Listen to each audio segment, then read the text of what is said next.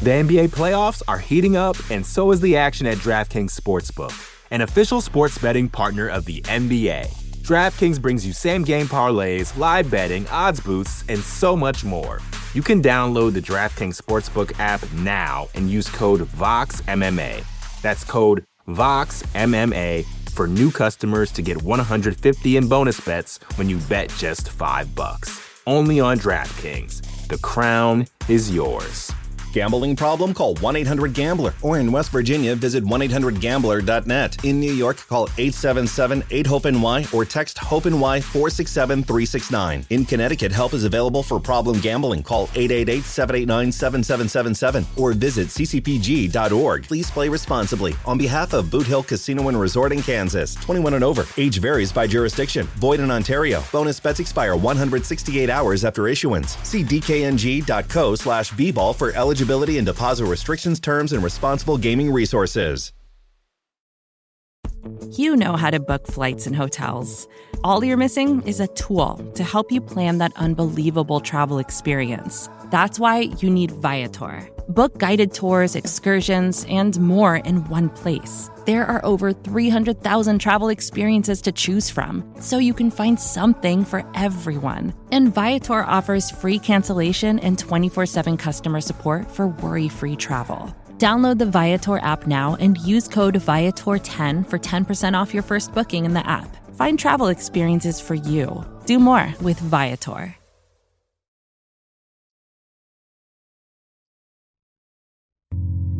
You're listening to the Vox Media Podcast Network.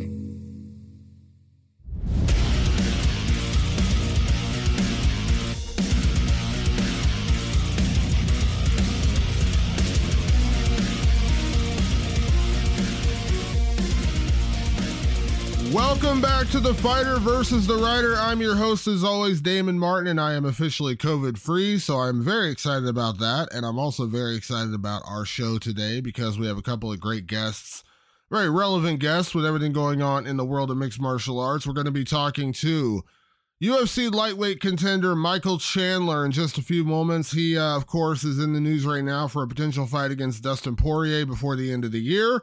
They're talking about November, December, nothing done quite yet, but everything's moving in that direction. And we'll talk to Michael about the fight with Dustin Poirier, potential fight with Dustin Poirier, Conor McGregor, the upcoming fight between Charles Oliveira and Islam Makhachev, and a whole lot more, including his knockout over Tony Ferguson, which I actually never had the chance to talk to him about. So we're going to talk to him. We're also going to talk to arguably the most dominant women's fighter on the planet right now, PFL, two-time PFL champion, Kayla Harrison. She makes her return to action in just a matter of weeks as she fights over in London, the site where she won her gold medal in the Olympics. So we're going to talk to Kayla about returning to the site of one of her biggest athletic achievements, her upcoming fight, as well as the perception that she is taking on lesser and lesser competition, which is, well, you'll hear in the interview. I don't want to spoil anything there, but you'll hear in the interview we talk about maybe how that's a little bit overblown in terms of her level of competition when you compare to some of the fighters other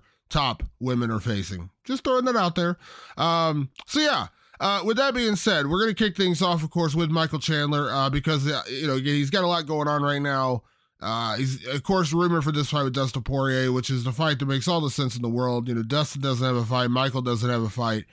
Conor McGregor's not coming back, it looks like, until 2023. While I love the Conor McGregor fight for Michael Chandler, and I think that was a perfect fight for Conor to come back to, stylistically a more favorable matchup than, say, a wrestler or a grappler, predominant grappler. Unfortunately, it looks like Conor's not going to be back this year, and now he's filming the new Roadhouse movie. Got a lot of thoughts on that one. Not like in a negative way, just because Roadhouse is one of my all-time favorite films. I love Roadhouse. Remaking it, I'm not a huge fan of remakes, but there are a few good ones out there. Go watch Zack Snyder's Dawn of the Dead. There's a couple of decent remakes out there. So, we'll hope for the best. Jake Gyllenhaal's legit. I think that's a lot better idea than Ronda Rousey. So we'll see, but Conor's going to be doing some filming for that, so it looks like he's not going to be back before the end of the year, which kind of nixes the fight with Chandler, and everyone else is booked. Oliveira's fighting Islam, Beneil Dariush has got Mateusz Gamrot. Not a lot of other options, and who wouldn't want to watch Dustin Poirier and Michael Chandler throw down for 3 or 5 rounds? I mean, come on. So, With that being said, let's talk to the man who may end up fighting Dustin Poirier before the end of 2022. Here is Michael Chandler. He is one of the top lightweight fighters in the world, and I am always happy to speak to this guy. We go back quite a long ways, and I haven't had a chance to catch up with him since his huge knockout over Tony Ferguson. Welcome in today, Michael Chandler. Michael, how are you? What's up, Damien? I'm doing good, man. Thank you for having me. Absolutely. Always a pleasure to catch up with you. As I said, you're always a very busy guy traveling. You went to London. You're always doing these things. So I'm backtracking a little bit here. So I know this is obviously months later, but man, have you still, how many times at this point have you seen the highlight of you knocking out Tony Ferguson? Is it in the hundreds of thousands at this point? It has been quite a bit, mainly because social media. I mean, I'm basically tagged on that kick pretty much every day, multiple times a day. So I can't say that it ever gets old. Obviously, when you train as hard as we do as mixed martial artists, it's hard for fans to understand. But when you train as hard as we do, and you sacrifice as much as we do, to be able to have highlight reel type of knockouts like that, also knowing that it could be you at any point in time. You can make a highlight reel or be made a highlight reel. You can make a meme, be made a meme. When you realize that we are fighting within fractions of inches, is just, it's cool to see, and people love it. So we'll see if it's KO of the year, hopefully. Yeah. Now, you've had a lot of big finishes. Now, I'm not going to say the Tony Ferguson win was the biggest win, because you obviously had championship wins, things like that I'm sure you would probably say were bigger in terms of your career, the achievement kind of thing. But in terms of your finishes, I think of Benson Henderson. I think of Patricky Pitbull. I think of the submission over Eddie Alvarez. Does this top the list in your favorite finish? Not necessarily biggest win, but would you say this is now your favorite finish? I would say so. I mean, I think, the body is an amazing thing. Sometimes it gets knocked out stiff. Sometimes it gets knocked out really loose and just kind of loosey-goosey rubbery, if you will. Sometimes guys fall flat on their face. Sometimes they fall flat on their back. That's why we watch the sport, to see somebody, get knocked out. And this was definitely one of those that people said, ooh, that was a rough one, So I by no means, it kind of sounds sick to say that it was, satisfying, because, ultimately I respect every guy that I step in the cage with, and want the best for them and their health. But obviously we are playing a dangerous game called mixed martial arts.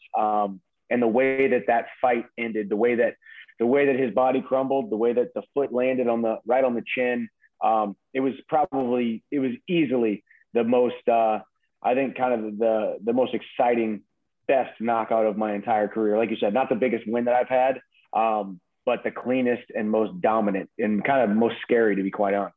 Yeah, and also you're the first person to ever do that to Tony Ferguson. I mean, yes, Justin Gaethje had a TKO win over him, but, Tony was still on his feet. He was still kind of, I won't say complaining, but he was, he definitely still kind of raised his hands up when that fight got stopped. Now, I think that was a perfectly fine stoppage, but you're the first person to ever do that to him. I mean, again, not that you're sitting there, wearing a T-shirt that says I knocked out Tony Ferguson, but knowing who that guy has fought, knowing the wars that guy has gone through, to be the first guy to ever actually knock him out, that is a feather in your cap, right? I'm not saying you're walking around the billboard saying I knocked him out, but it is a cool achievement. Yeah, no, of course. When you talk about it and you bring it up, yeah, there's certain guys that you just, you don't expect certain things. You don't expect certain guys to get submitted because their BJJ is so good. You don't expect certain guys to get knocked out because their chin is so good. And yeah, Tony Ferguson never being knocked out cold. Dan Hooker never being knocked out to the head. He had been knocked out to the body. So TKOing him for the first time in his career, that was another feather in my cap. You're trying to just create not just wins, but dominant wins to continue to prove to the fans, to prove to yourself, to prove to the media, to prove to your family why you train so hard and why you make the sacrifices, and that you are one of the best in the world. And I think being the first to do that to Tony was definitely something that, I can hang on my Mount Rushmore of mixed martial arts career whenever I finally do hang it up down the line. And yeah, we got the finish, we got the win, and we're going to see what's next. Absolutely. So with that being said, Michael, coming out of that fight, I'll be honest, I just assumed we would be talking right now about the matchup that you got booked against Conor McGregor. I just thought that was going to happen. It seemed like a foregone conclusion. Conor wanted it, you wanted it, the UFC was interested. It all seemed like the pieces were falling in place, but now we've heard, sounds like Conor maybe not till the end of the year, maybe early 2023, which again, I understand he had a broken leg. I don't think anybody should rush back from that. I know I talked to Chris Weidman early in his time coming back from the broken leg. He's like, oh yeah, I think I'm going to be back. I think he said this summer. Well, broken leg's a serious injury. You can't rush that. You got to take time.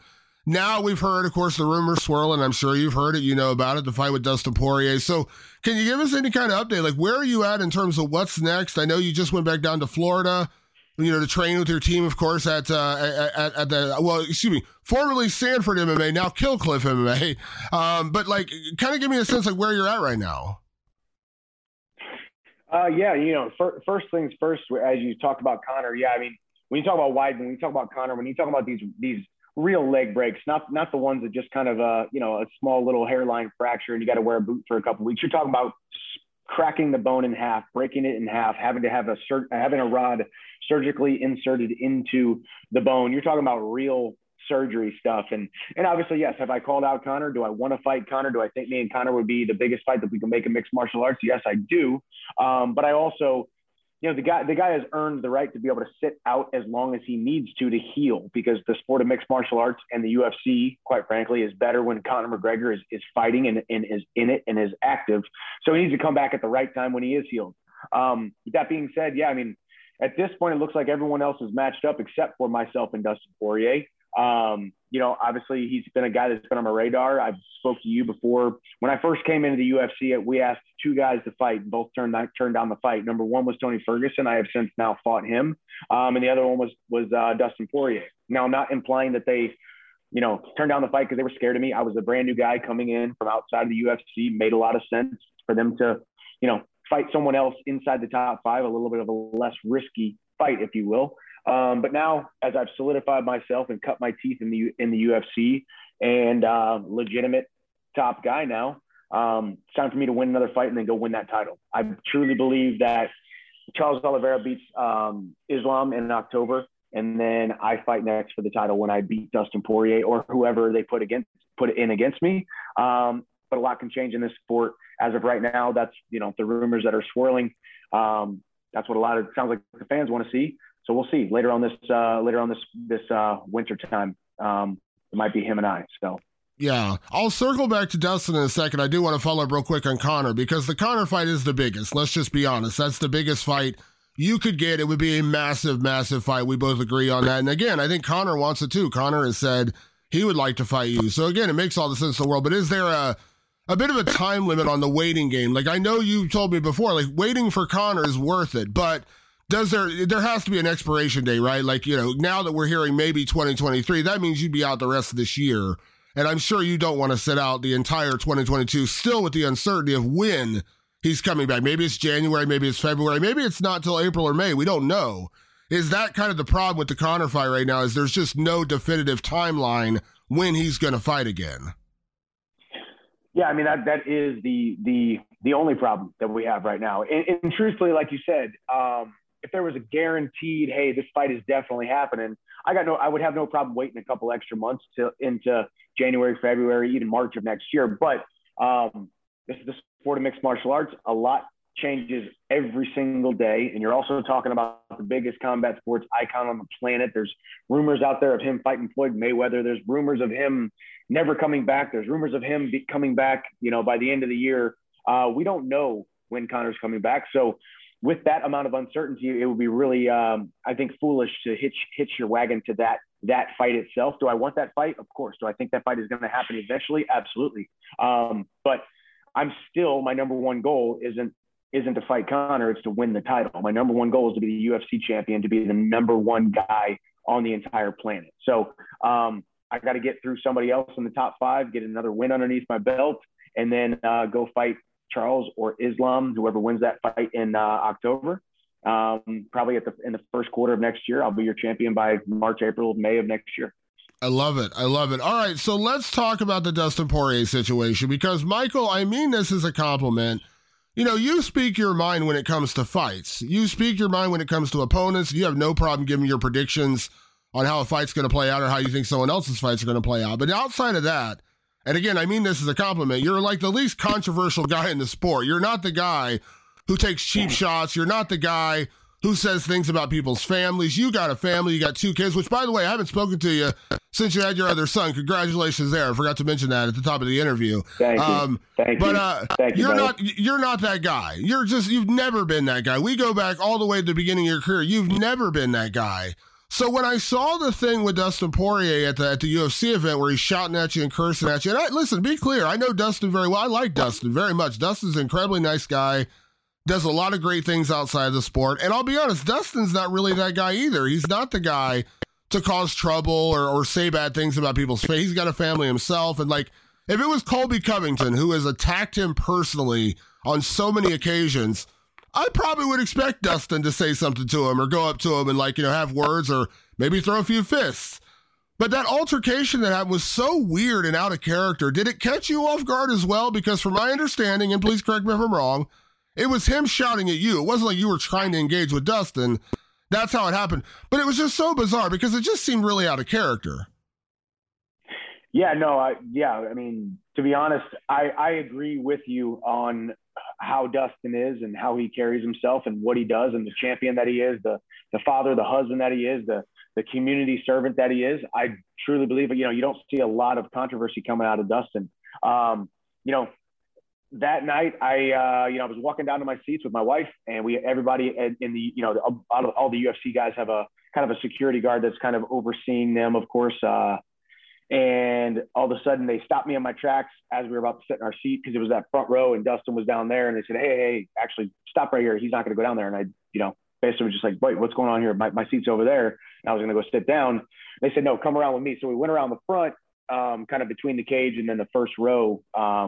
And all of a sudden I just heard some shouting and kind of turned around and realized it was Dustin kind of pointing at me, doing that number. And I could tell that he was talking to me, but I did that way. You talking to me? You talking to me? Because it, like you said, it caught me completely off guard. I'm not there to get in physical. I'm not there to get in verbal or physical altercations or any kind of controversy, ever. That's not my nature. Quite frankly, I shy away from it. I am kind of a pacifist by nature in a lot of ways, except for when I go out there and get paid for it inside the octagon.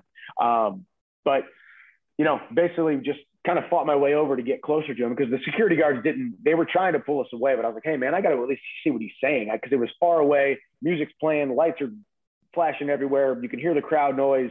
So I couldn't understand what he was saying and just went over and got close. And, he said his piece and he's got a problem with me. And I also think he's just kind of very hungry for a fight right now. I think he also got into it a little bit with Nate Diaz that night as well. So I think he's looking for a fight. He needs a fight. He wants to get a fight. I think, we're coming up on 8, 9, 10 months since he's been in the cage, so I think he fought last December. So, he's hungry for a fight. He's ready to get back at it. And I was I was the target that night. Yeah, it's so weird because I think the quote unquote worst thing, which isn't really bad, when you addressed Dustin after your win over Tony, you basically said you weren't as interested in that fight because he kind of brushed by you a little bit when you came in. He didn't seem interested in fighting you. Kind of, I won't say ignored you, but just kind of brushed you off when you brought up fighting him. He kind of said, "Oh, I'm not interested in that fight." And in turn, you kind of returned the favor. I guess that's the best way to say it. You kind of returned the favor and said, "Well, I'm not interested in fighting you either." That to me is so not controversial. Like that, again, the things Colby Covington has said, disgusting things about his family, which I don't think anyone should condone. That I understand being upset about. But it was just so weird because like that, again, that's like the least, like I remember when you fought the Pitbull brothers and they said every manner of terrible thing about you. And you always took the high road. You never fired back at them personally. You never tried to go down to that level, the things they were saying about you. You responded, but you never went to the level they were saying about you. It's just such a weird, that seems like the weirdest reason to get upset.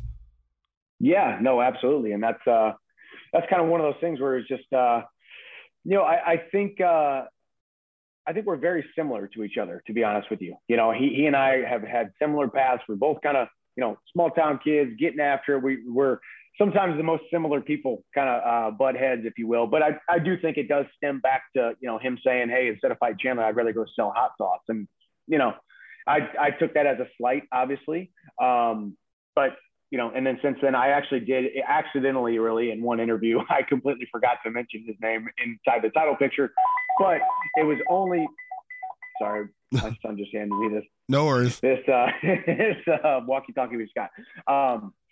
But that was because at that time, he was talking about retirement. He was talking about never making 155 again. He was talking about going up to 170. He was campaigning hard for the Diaz fight. So in my mind, he had already left the lightweight division, So I think that's what, kind of set him off or made him not too happy with me. But hey, man, at some point, I'm not really that worried about it. I respect him as a fighter. I respect everybody that I've ever fought. I respect everybody I train with. To live this life is no easy task, especially with the wife, especially with the daughter. For me, especially with 2 sons. So I'm going to enjoy the road. We'll see if this fight gets booked, and if it does, it's going to be fireworks. Because one thing you can't say is that Dustin's ever been in a boring fight, or that I've ever been in a boring fight. So there's going to be fireworks whenever it happens.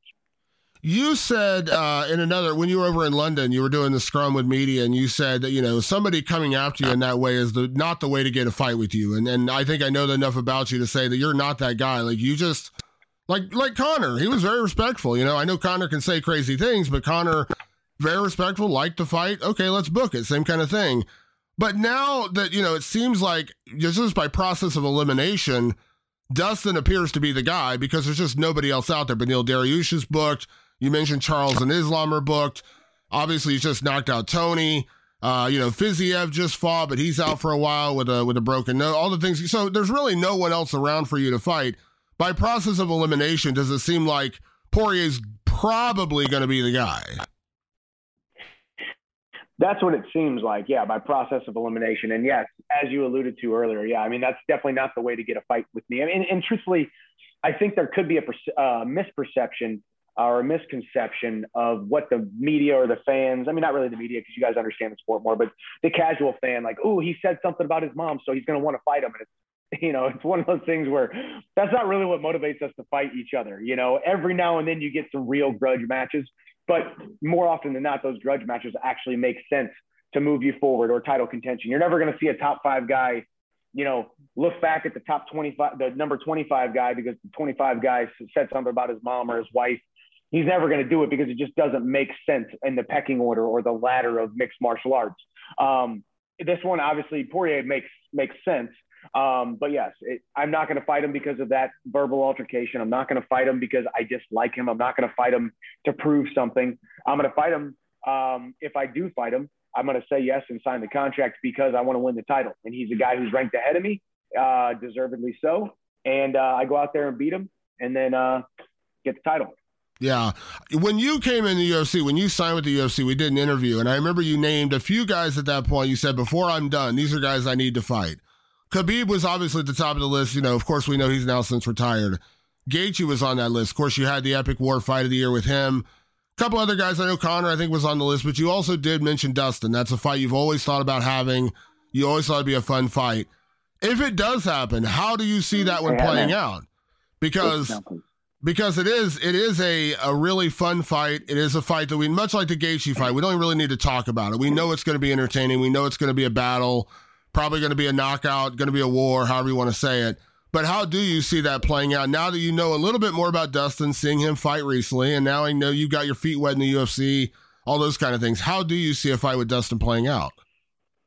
I think I've always liked that fight. I've always loved the Dustin Poirier fight. And it's not because he's not a great fighter. It's not because he's not extremely skilled.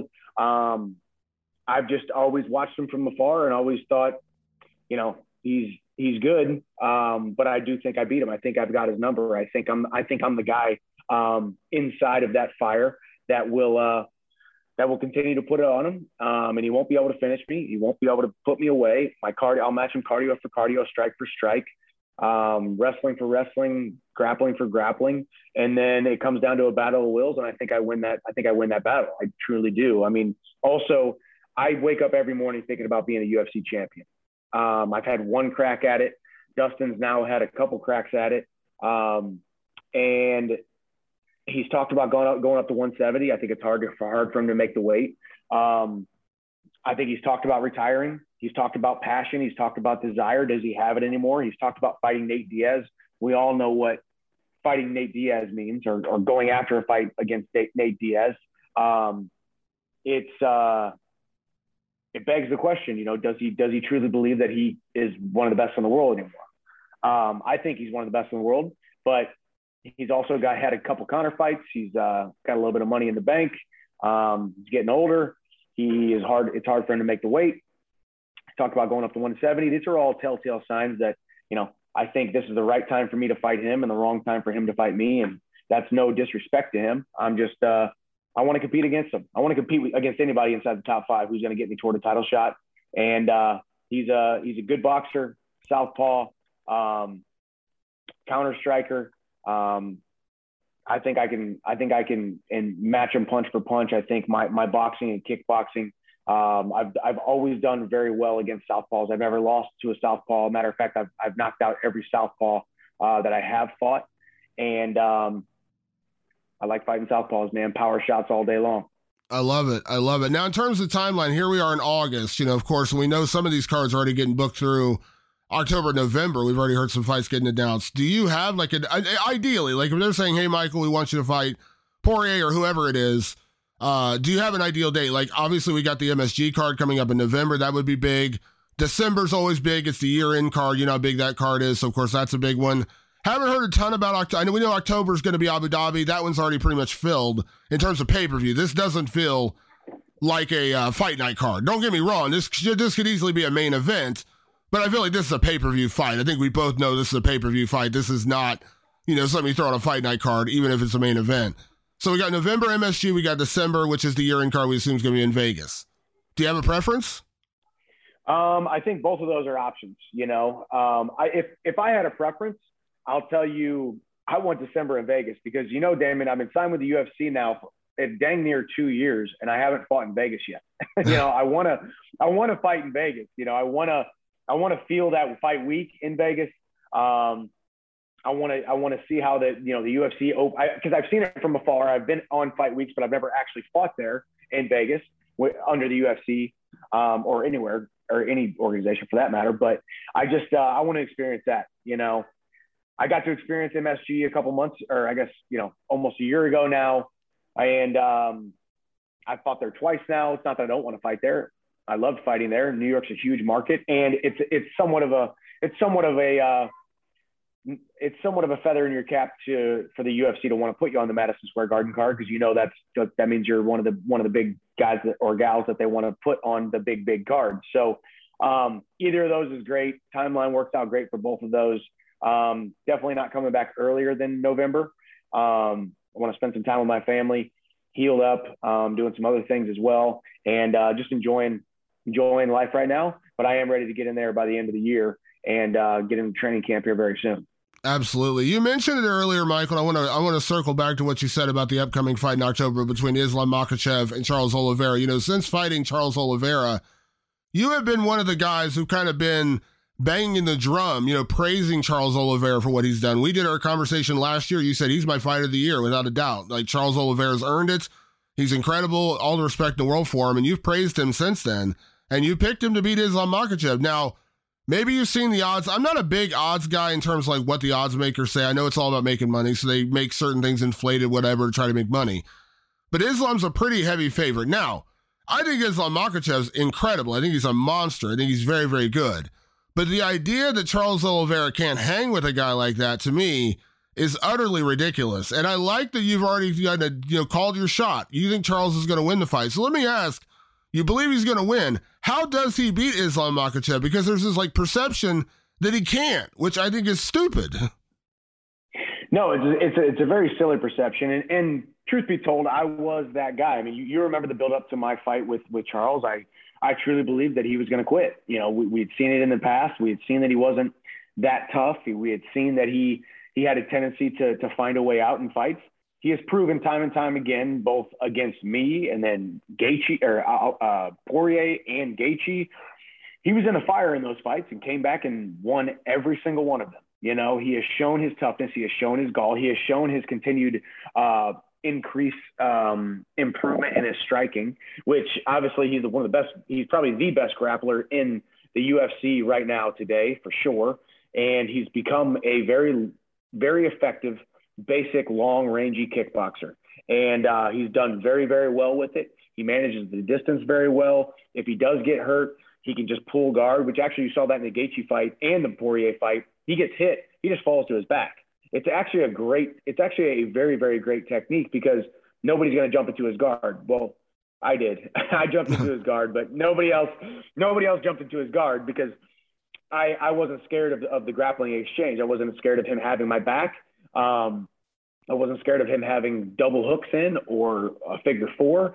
Maybe that's just lunacy and ego talking, but I wanted to at least see what it felt like. And, I got out of it. I was the only guy that got out of it, out of me, Poirier, and Gaethje. But I just think nothing against Islam, like you said. You say he's great. You say he looks unbeatable at times, but dadgum, he hasn't really fought anybody. That's really the truth. He beat number 14, and then he beat Dan Hooker, who was on a 3 or 4 fight losing streak. And now people will say, well, one of your wins was against Dan Hooker. So, what are you talking about? I fought Dan Hooker at a different time. He had just went 25 minutes with Dustin Poirier, who at that time was the number 2 lightweight on the entire planet, So I just think Islam's strengths are also Charles's strengths, and Charles' striking is better. And I think Charles is more skilled. I think if Islam can go out there and he actually is that strong, he actually is that dominant with position, then Charles is going to have a long night. But I think Charles is just too slick, too good, and he's going to give him fits on the feet, and it's going to be hard to take Charles, or it won't be hard to take Charles down. But I think Charles wins the grappling exchanges. Yeah, it's a weird one, and you're absolutely right. Listen, I have nothing but the utmost respect for Islam Makhachev. I do think he's a beast, but we can't argue against the fact that he hasn't faced the top guys yet. He just hasn't. I mean, he hasn't fought you. He hasn't fought Poirier. He hasn't fought Tony. He hasn't fought established top 5 guys, Gaethje, you know what I mean? And maybe he is as good as we all think he is. Maybe he is as good as everyone's saying, but he just hasn't had that chance to prove it yet. Now, this is his chance. If he beats Charles Oliveira, we'll all praise him, but again, He hasn't had that yet. If he had gone out there and beat Justin Gaethje and did it dominantly, maybe we'd have a different story. We just don't know. There is that question about Islam. Yeah, no, I agree with you. Like I say, I'm not saying that he's not that good. I'm just saying that we can't say that he is that good yet. It's premature praise, and it's premature praise in the betting odds, like you said. I mean, to make Islam the favorite in that fight is somewhat crazy, I think. And maybe that's just me, sticking up for Charles, because I do, watching Charles and seeing what he's done, resurrecting his career, somewhat of a couldn't be relied on, up and down, win some, lose some kind of journeyman, to now, a very dominant champion on a win streak. So he's definitely one of the best fighters pound for pound in the world, and I think he goes out there and gets the job done. Yeah. Now, I don't like to ask a lot of what-if questions, Michael, because there's just so many things that can change in this sport. We know that. What our conversation today could completely change 3 days from now, depending on what fights are announced or cards or injuries, things like that happen. But obviously, you're looking at, let's say, December for your next fight. And again, I'm just throwing Poirier out there as the most obvious choice because, again, he's the guy who's out there who's available. So just hypothetically, if that happens. Now, when Charles beat Gaethje and started calling for Conor McGregor, I was one of the only people who said, good, do it. If you want McGregor and you want the payday, go for it. Like, I'm never going to fault you for going out and getting paid for your family, because this is a business at the end of the day. You are providing. You have a wife and kids to provide for.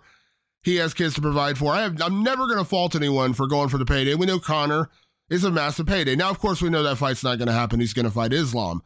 But if everything goes well and you win in December and you beat Dustin Poirier, what would mean more to you? Would it be the Conor fight, which would be a life-changing, massive payday, pay-per-view headliner, all those kind of things? Or is the title always going to trump that for you in terms of, if you have that option, title versus Conor, what's going to mean more to Michael Chandler?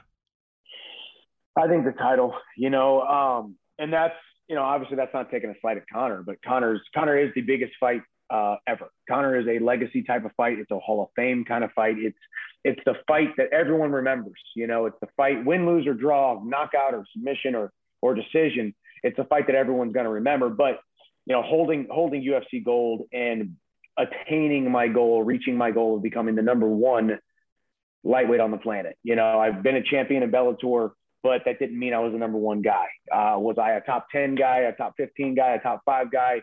I've been there, you know, basically my entire career ever since I beat Eddie Alvarez in 2011. I've kind of been in that cusp, if you will, or on that cusp. And becoming the number one guy in the world, that's the goal. That's the ultimate goal. And I want that not just for myself, but I want it for my wife, my 2 sons. I want it for my family, my mom and dad, who's made the sacrifices over all those years for me to get here.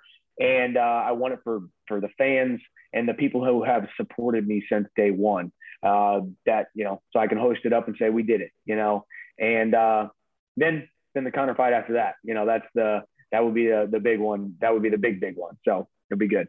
Yeah. It's funny because, I mean, again, assuming everything goes well and you fight and you win in December, title or Conor, I mean, either way, it's not a bad consolation prize, right? Like if you don't get the title shot for whatever reason, you get Conor, well, that's still a massive fight. And if you don't get Conor, you get the title shot, you get to be champion. So again, it's not a bad place to be.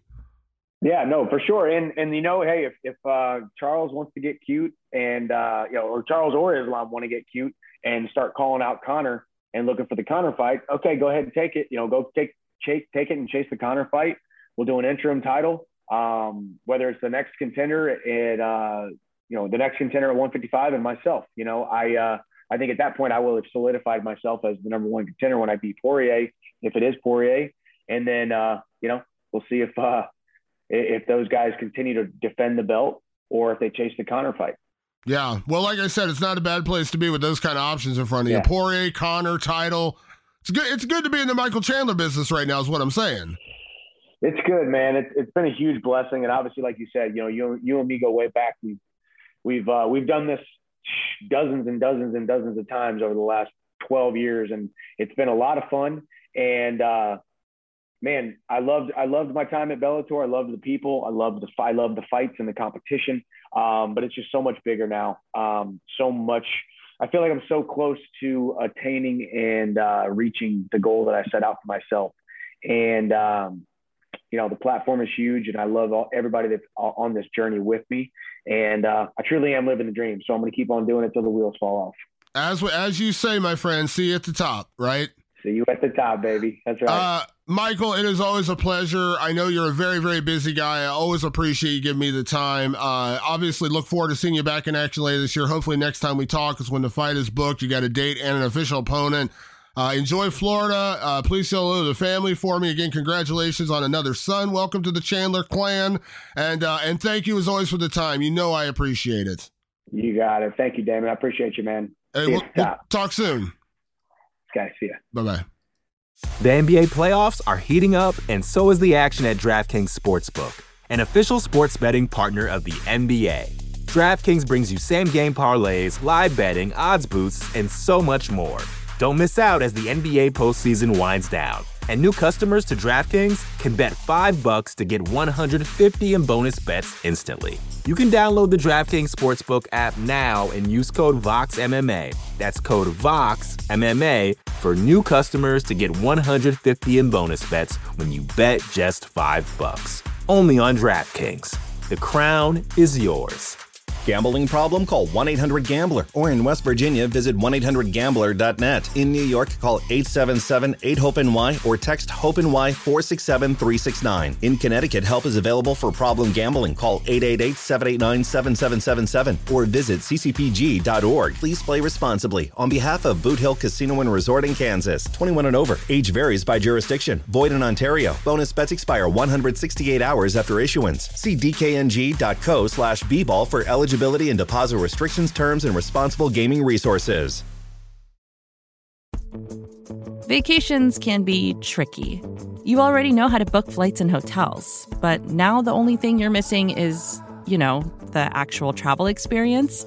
Because is it really a vacation if you're just sitting around like you would at home? You need a tool to get the most out of your time away.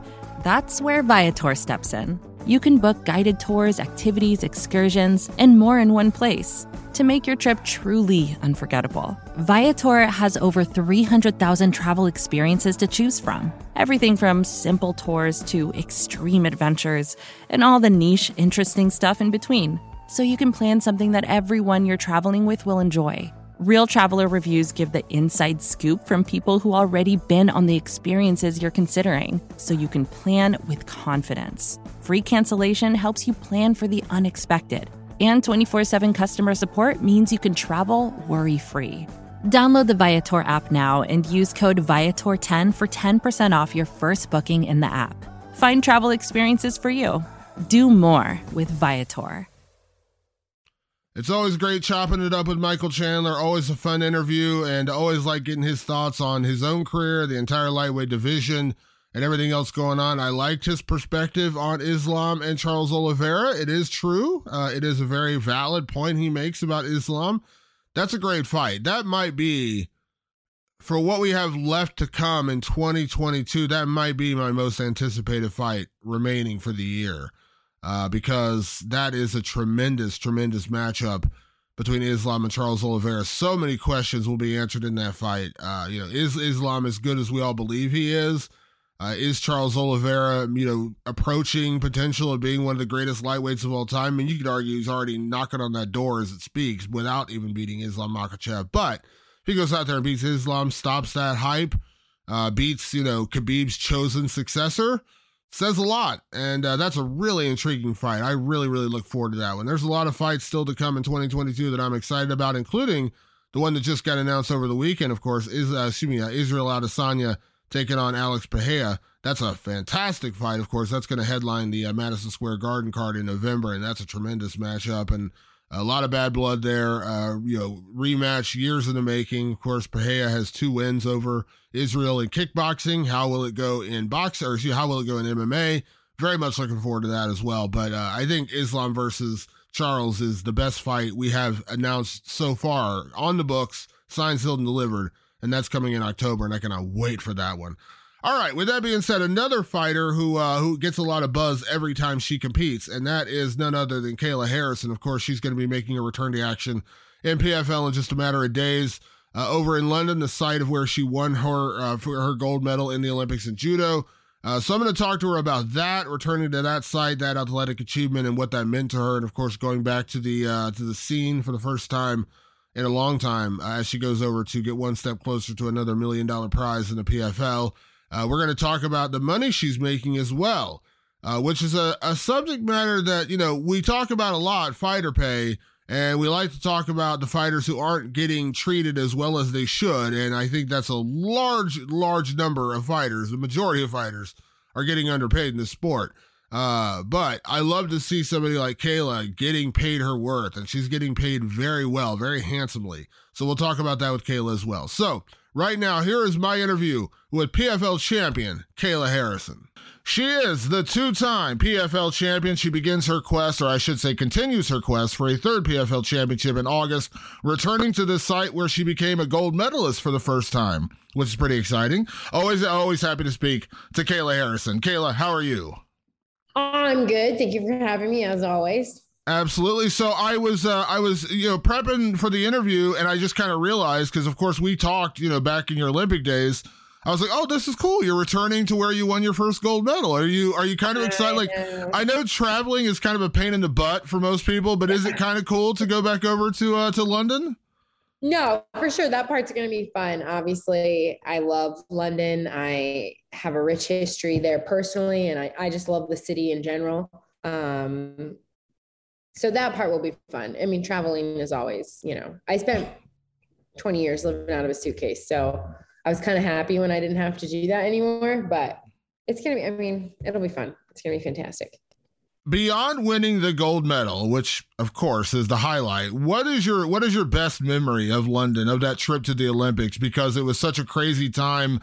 I mean, you're the first person to ever win a gold medal in judo for the United States. So the pressure and the expectation that you're dealing with an injury, I mean, all kinds of crazies. What is your biggest memory from that trip, beyond the gold medal, of course? I mean, there's two. So first, my best friend, Marty Malloy, won a bronze medal at that games, and watching her make her childhood dreams come true, getting to hug her after she won a medal. She competed before me. So getting to see that and be inspired by that.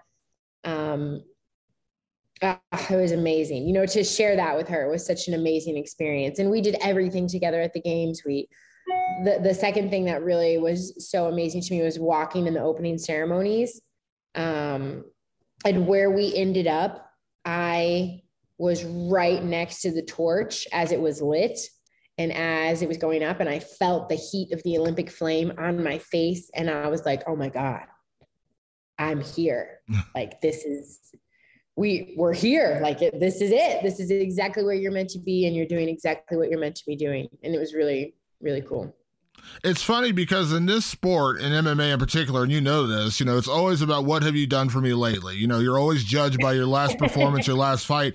But it's kind of crazy when I was thinking about this, because again, we talked, I think the first time we ever spoke was after your second Olympic gold medal. But every time I talk about you, every time I write about you, every time I mention you, two-time Olympic gold medalist.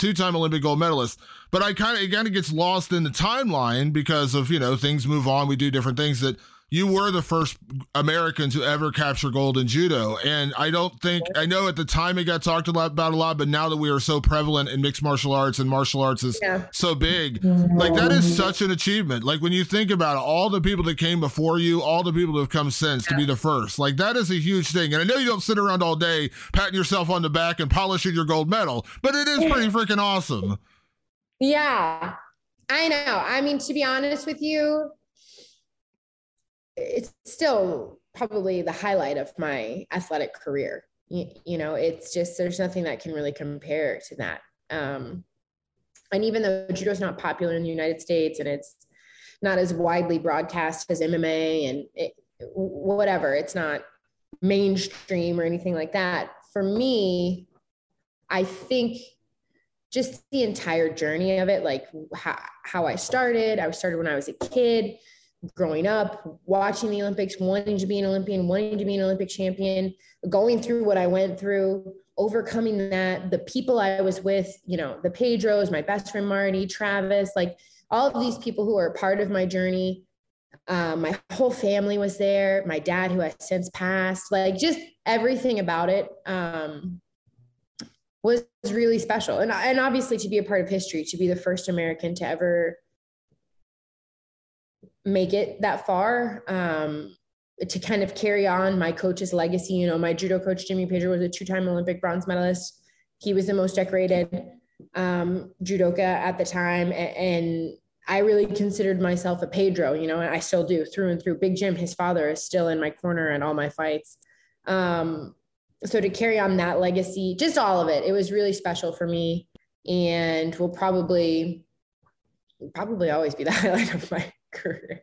Yeah, no, absolutely. It should be. Kayla, of course, we spoke before your last fight. You went out and as I like to say, you did the damn thing. You went out there and had a dominant performance. I know I say this every time we do an interview, but I know you're your own worst critic. 2 minutes and 30 seconds. You pretty much, dominant performance start to finish. But here I go. I always love to ask you, grade your performance for me. How do you feel about that one? Yeah, I think that there's always room for improvement. My biggest thing for me is like that cage time is invaluable. That time spent inside of a cage is priceless. You can't emulate it no matter how hard you spar, no matter what you do. You can't really emulate that. So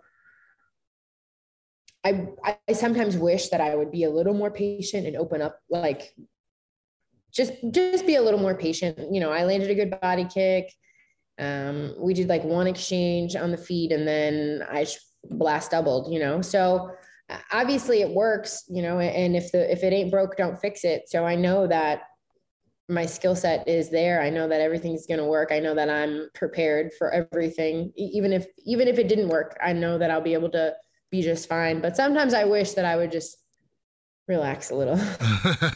It's funny because you always evolve as a mixed martial artist. You're either evolving or dying, I guess is the best way to say it. You're always growing. And I know there's going to come a day where you're going to go in there and land a big overhand left, overhand right. You're going to knock somebody face first into the dirt. Okay. We know it's coming, but The fact that you do always, you know your strengths and you know what you're better than pretty much everybody you're ever going to fight. I remember having this conversation with Ryan Bader years ago when he had a couple big knockouts in a row, and suddenly he became this boxer. He started going out there and striking with guys, and then he faced Glover Teixeira, and Glover kind of face planted him. Had Anthony Rumble Johnson, a couple fights in a row where he had a couple knockouts. He's like, I forgot to go back to what got me here, my wrestling. I needed to go back to my wrestling, and I just got so enamored with the knockout that I forgot about that. There's gonna come a day where you're gonna get a knockout, Kayla. We know it's gonna happen. You're too talented for it not to happen, but I feel like you're so grounded and you know what you're better than. Like Caitlin Young's a great striker. Going out there and striking with her is much more dangerous than taking her down and just mauling her on the ground. It seems like you do understand. Like, it seems like you have that perspective. Like, you'll get a knockout one day, but you're not forcing it. Right, for sure. I think a lot of credit is due to my coaches as well. Like they do their homework. They are, they do a good job of keeping me grounded. I think I had the benefit of coming from such a, like an Olympic style background. I made a lot of mistakes already, like I've fallen in love and I thought I was the shit, and I've been there, done that. So I have the luxury of that experience. And I think my coaches also, they keep me grounded. I make fun of my coach Anderson all the time, because he studies film on every single opponent, like hours. He breaks it down. He has recordings. He has a game plan. And I've had 14 fights now. And every single fight, he comes, okay, Kayla, striking here. Your striking is here, maybe here. Grappling here. Your grappling here. I think takedown. And I'm like, Anderson, I know. You don't have to tell me. I know what the game plan is. But he's like, no, just patience, take your time. You best grappler. And I'm like, I know.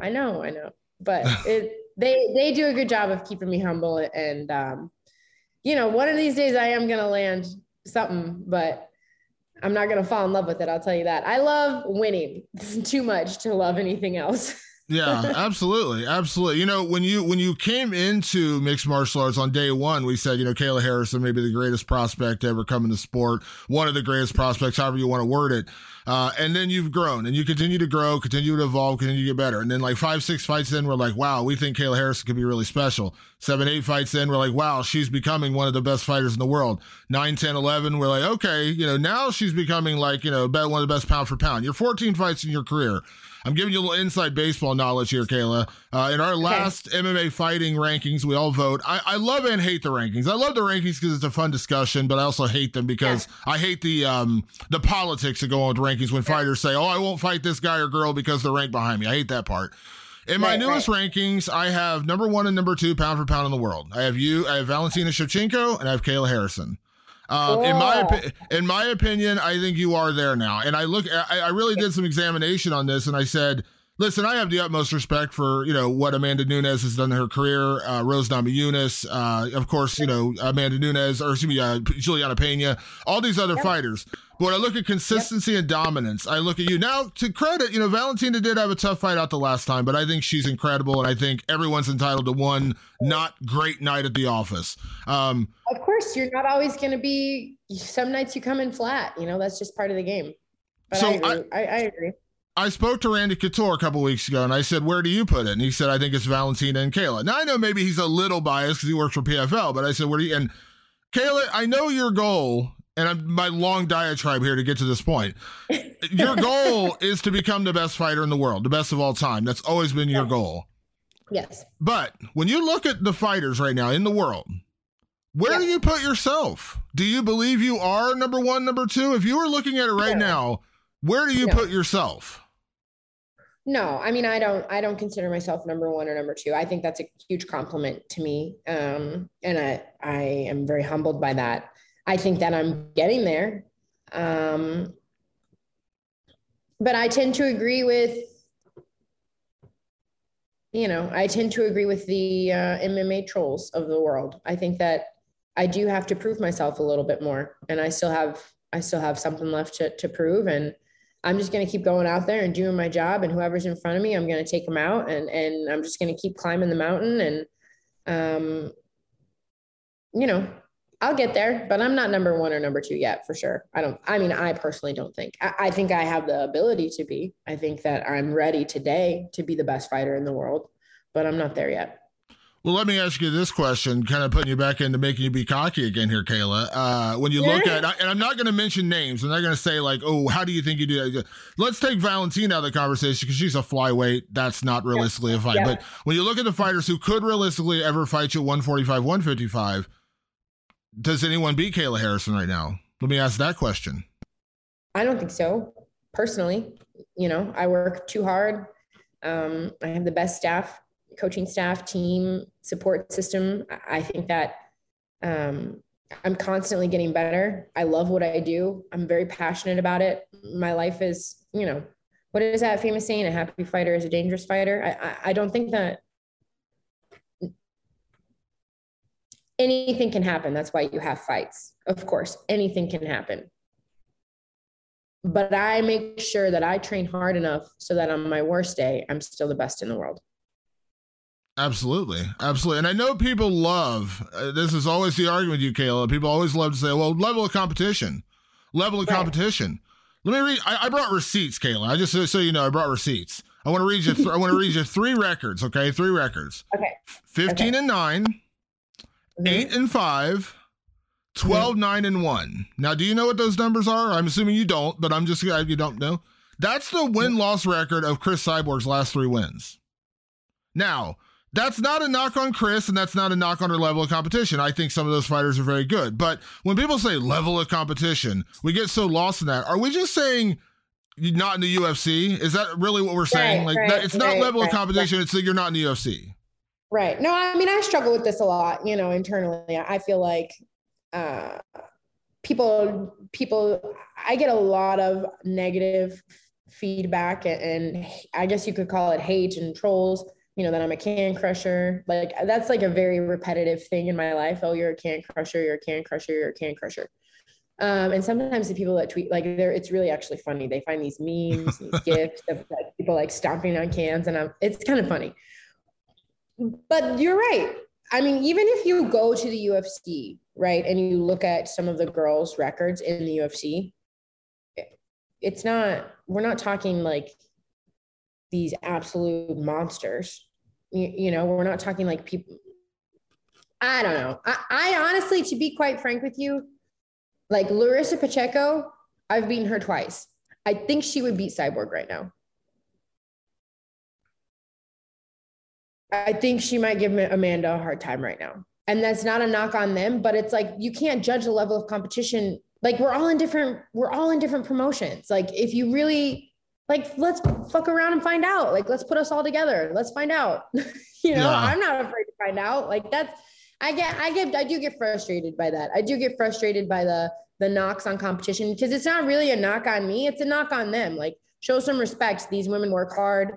They go in there and they put it on the line, and none of these people who have anything to say do that. None of these people who talk shit online do that. So for me, that's frustrating, but I'm just going to keep doing my thing. I'm just going to keep chipping away, Yeah. Well, I say that because, when I look at, again, and I'm not trying to knock what they're like. I think Amanda Nunes is incredible. I have no doubt of what she's done, but when you look at what she's done, she has the huge knockout over Chris Cyborg, and I have a ton of respect for Megan Anderson and Felicia Spencer and some of the other fighters, but it's not like their records were so astronomical. You're like, oh my God, Megan Anderson was the greatest fighter in the world. Right. No, I agree. It's not like you have this see, this is why a fight between me and one of them would be so great, right? Because you would have this seasoned veteran, bona fide GOAT, right? They're goats. They're goats of the game. They are, they've been legends of the sport. They're pioneers. They've changed the game, and they've been top dogs for a long time now. And then you have a young, I'm not really that young, but up and coming, hungry. I would say that I'm a dominant fighter. I would say that I'm dominant. I've had three decisions I don't know. my win rate, my finish rate is pretty high, and I'm undefeated and I'm dominant. So that is what makes exciting fights. Like, is she really that good, or are they really that good? Who's really that good? So, you know, hopefully we'll find out someday.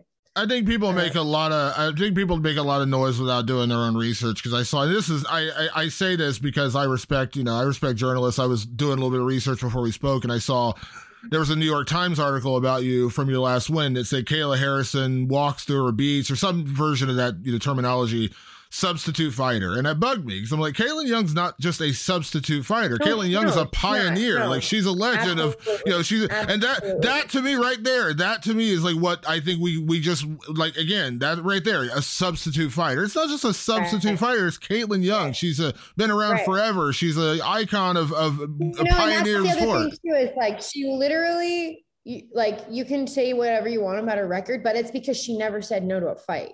You know, like, she would fight. She's a fighter. She's a fighter. She goes in there and she fought me on 2 weeks notice. Like, she's down. She's a fucking fighter. And I have so much respect for her and everything she's done for the sport. And like, I agree. That stuff pisses me off. And I also think, like, I don't, you're going to get me on my soapbox here. You done messing. Well, it pisses me off too, Kayla. That's what I'm saying. That's why I bring it up, because it irritates me. It irritates the life out of me. Me too, damn it. It irritates me too. And you look at the four people in the playoffs this year. Obviously, Martina Jindrova is your next opponent. You look at what Larissa Pacheco's. That I don't want to make it seem like I'm looking past anybody, because I'm certainly not. But I think a fight between you and Larissa in the finals is a big deal. Larissa's looked like a killer lately. I know there's maybe, I won't say bad blood, but I know that she likes to raise the animosity a little bit because she wants that third fight. I get it. She's lost to you twice. But that to me, like, I'm not insulting any of the other big fights out there, but I think you and Larissa has got to be top 2 or 3 women's fights you could put on the sport right now. I mean, am I wrong? I mean, it doesn't excite me just because I've been there, done that twice. I mean, I've shared the cage with her for 8 rounds. She didn't really have an answer, and I get it. She's made improvements. So have I. And she has to talk shit, because, like, what is she going to do? What can she say? She lost to me twice. Like, whoa, what else is there to, I don't know. I just think, yeah, good for her. I'm excited for the season. I'm excited to continue to progress. And, like I said, it doesn't matter who it is. I hope she makes weight. I hope she does everything, she does her duty, shows up. I hope all the girls do. I think we'll see what happens. One of the things we love to talk about when we talk about your career is, like, the accomplishments, but recently, and we don't get access to it as much anymore, which kind of bums me out, because I do believe we need more transparency in this sport, not less, but we did get the salaries from the PFL and the Atlanta cards. And we saw that Anthony Pettis. Now, this is disclosed money. This isn't total money. This is what's on the contract they handed the commissioner. Anthony Pettis was making $750,000, which is awesome, and you made $500,000. Now, I'm not going to ask you to confirm, although you can confirm, feel free. But I have learned through sources that Kayla Harrison is actually making around $1 million a fight in the PFL. Now, I put out a tweet about it the other day, and I said, before you ever criticize Kayla Harrison about anything else, realize she's already one of the highest paid fighters in the sport. And if she is making what I 100% believe I'm correct in what you're making, you are already one of the high, like, you are making more than 98% of the UFC fighters. And that's outside of maybe Connor and maybe Adesanya. I mean, I'm throwing out a couple, maybe, like, in terms of those guys, maybe like that. We saw, I mean, a big part of Francis Ngannou's biggest argument right now is he got paid whatever it was, like $500,000 to fight in the UFC. I know your goal is to be the best ever. I know that, and know that's the end goal. But if you're making what I report you're making, and I believe I'm correct, how can anyone fault you for what you're doing in there? Because, like, and credit to the PFL, good for them. They're paying you that kind of money. You absolutely deserve it. But Again, there's what, 2-3 fighters maybe in the world making that much or more? Well, I mean, I think that fighter pay is an issue. I think that fighters deserve to get paid more. And I do believe that it's in my contract. I'm really not supposed to discuss what I get paid. So use your sources, because I'm not going to discuss it for now because I'm under contract. But I think that fighters should talk. I think that fighters should disclose what they get paid. I think that fighters should, this is a business, but I am also a business, and every single fighter is their own business. And in order for a business to be successful, you have to know your worth. So, and you have to have a genuine product. And I believe in me. I believe in my product. I believe in my abilities. And that is why I get paid what I get paid. And that's why the PFL also puts value on my services, because I show up and no matter what's going on in my life, no matter what, if the day ends in Y, then Kayla Harrison is coming to fuck people up, and that's why I get paid the big bucks.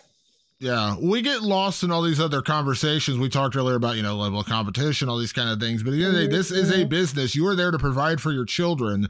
And I know, listen, I agree. I would love to see you fight Amanda one day. I would love to see you fight Chris Cyborg. But I joked, this is months ago when you were going through contracting, and I said, if Kayla Harrison goes back to the PFL where they're paying her what they're paying her, and I can see right now, I can see in a room, I'm joking, but Dana White comes in and says, listen, we really want you to come here. We'll make the Amanda Nunes fight. Here's $100K and $100K. And I'm like, because I see those kind of things happen all the time. I understand the hoopla that goes around inside the UFC, but you are probably one of the, I'll just say top 5 high. Am I wrong in thinking top 5 highest paid fighters in the sport? No, that says a lot. That says a lot.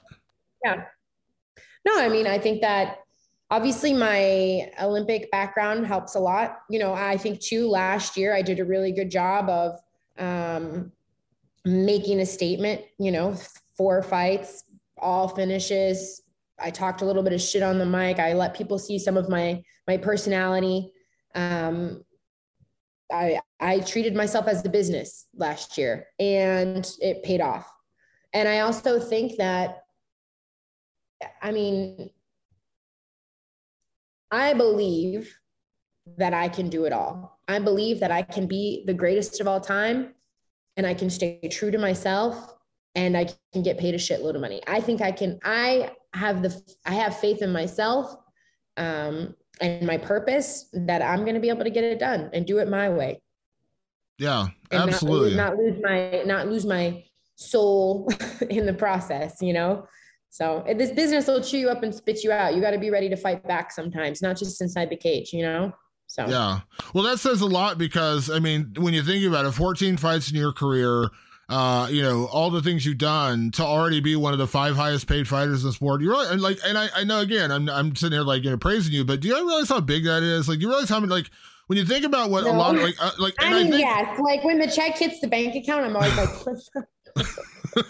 I just am I scratch my head, and I'm I think about 16-year-old me. I moved to Boston with $200 and an Olympic dream, and I was a car wreck, and I didn't even have a car. I didn't have, I think about my life. I think about what a lot of people sacrificed for me in order to make my dreams come true, in order for me to be where I am. I think about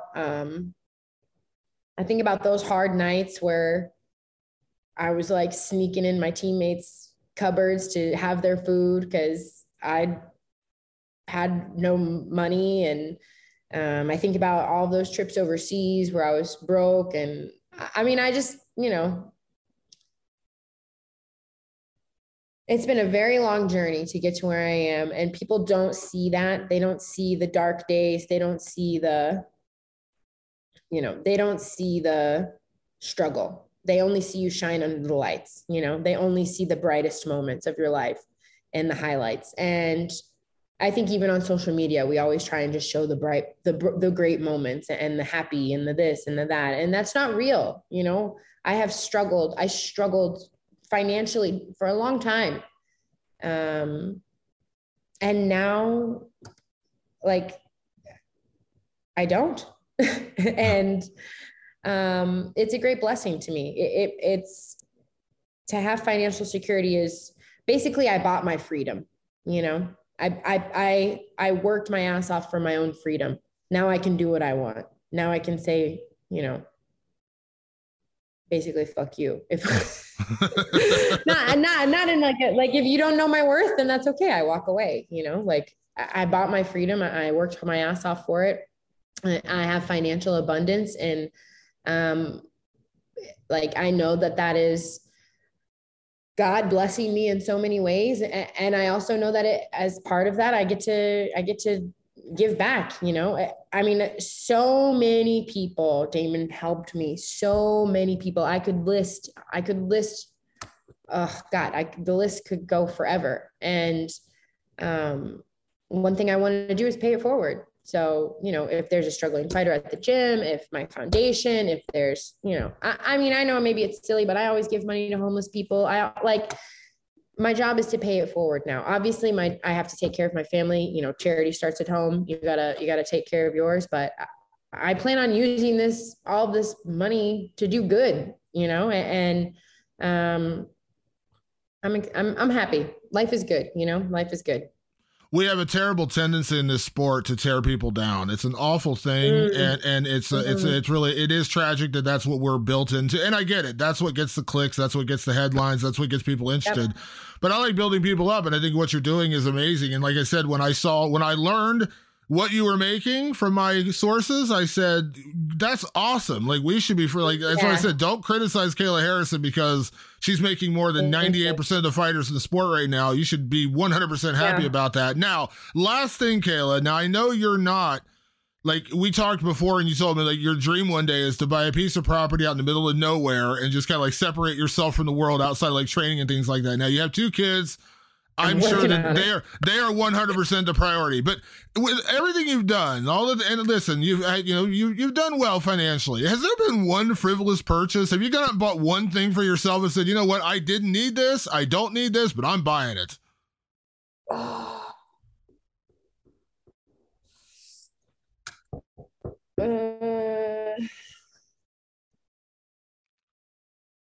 See, the fact that you have to think about it tells me you probably haven't. I mean, okay. Oh, no. This is okay. I got one. I buy really expensive hair conditioner. Someone bought me this like ridiculously like luxury. It's called Gold Lust. I don't even know what the brand is, but someone bought it for me for my birthday one year. Cause I train so much, I have dry hair. It's like a struggle, whatever, Florida. Anyways, someone bought it for me as a gift and I became obsessed with it. But then I went to go buy more and I saw how much it cost. And I was like, are you kidding me? Like I buy like the Target, Herbal Essence, like $3.99 hair conditioner. That's probably why my hair was a mess. So I sucked it up and I buy that conditioner. That's my luxury. See, that says a lot right there because a lot of people are like, I bought another house. I bought a car. I bought like a luxury car. No, I bought hair conditioner. Nope. I drive a Ford. I haven't bought a new house yet. We're looking, but we haven't found it yet. But I hair conditioner. It's expensive. I'm always like, this is a crime. It's those Ohio roots coming out in you, Kayla, because I'm very like when I see it, I'm like, come on now, I can't justify spending that much money on something. I'm like one of those couponers. Like I like go to the store and they're like, hey. All that means they have no idea that I'm a millionaire, and they're like, this girl takes 17 hours to check out because she's got a coupon for everything. But once you've been broke, you always have that mentality. That's 100% true. All that means is when you finally do retire one day, you're going to live comfortably, Kayla. That's all it means. No, I'm not even allowed to touch Big Jim. Like, I'm not even allowed to touch my money. I found a house that I really liked, 5 acres. I was like, oh, wow, like this is it. And he was like, are you stupid? You're not going to buy it right now. You need to make the money and then you can buy it. And I was like, oh. So, yeah. But at least you had the people around saying that, right? Some people were like, go spend it. Go spend everything. I don't have any yes men in my life. That's for sure. They keep it real with me. I love it. Kayla, it is always a pleasure. I know I said this to you when I spoke before the fight, and I'll say it again now, and I really do mean it. I know you don't do a ton of media, and I appreciate that. You always give me the time, though, and I do appreciate that. And safe travels to London, and best of luck in the fight. And thank you, as always, for the time. No, it's always my pleasure. We have great conversations. I really appreciate you and the platform you give me. So thank you. All right, Kayla, we'll talk soon, okay? All right, sounds good. All right, bye. Bye. A big thank you to Kayla Harrison for always taking time for me. As I say during our interviews, she doesn't have to do a lot of interviews. She's enough of a star now to where she can kind of pick and choose the people she talks to. She always talks to me, and I always appreciate that. So always good to have her on and have a chat with Kayla Harrison with all she's got going on in her life and her career. And I cannot wait to see her back in action in a matter of days in the PFL in London. With that being said, we're going to get out of here. I want to say a big thank you to everyone that tunes in each and every week to The Fighter versus the Writer. A big thank you also, of course, to Michael Chandler for doing the show with me this week. You probably heard it in that interview. I was feeling it in that one. That was when I was right in the thick of COVID when I did that interview with Michael Chandler. So if you're wondering why my voice sounds so bad in that interview, that's why.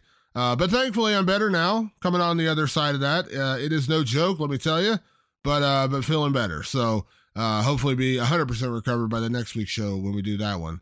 Again, want to say a big thank you to both Michael Chandler and to Kayla Harrison for coming on the show. We'll be back next week with another edition of The Fighter versus the Writer. Thanks so much for tuning in. We'll see you then.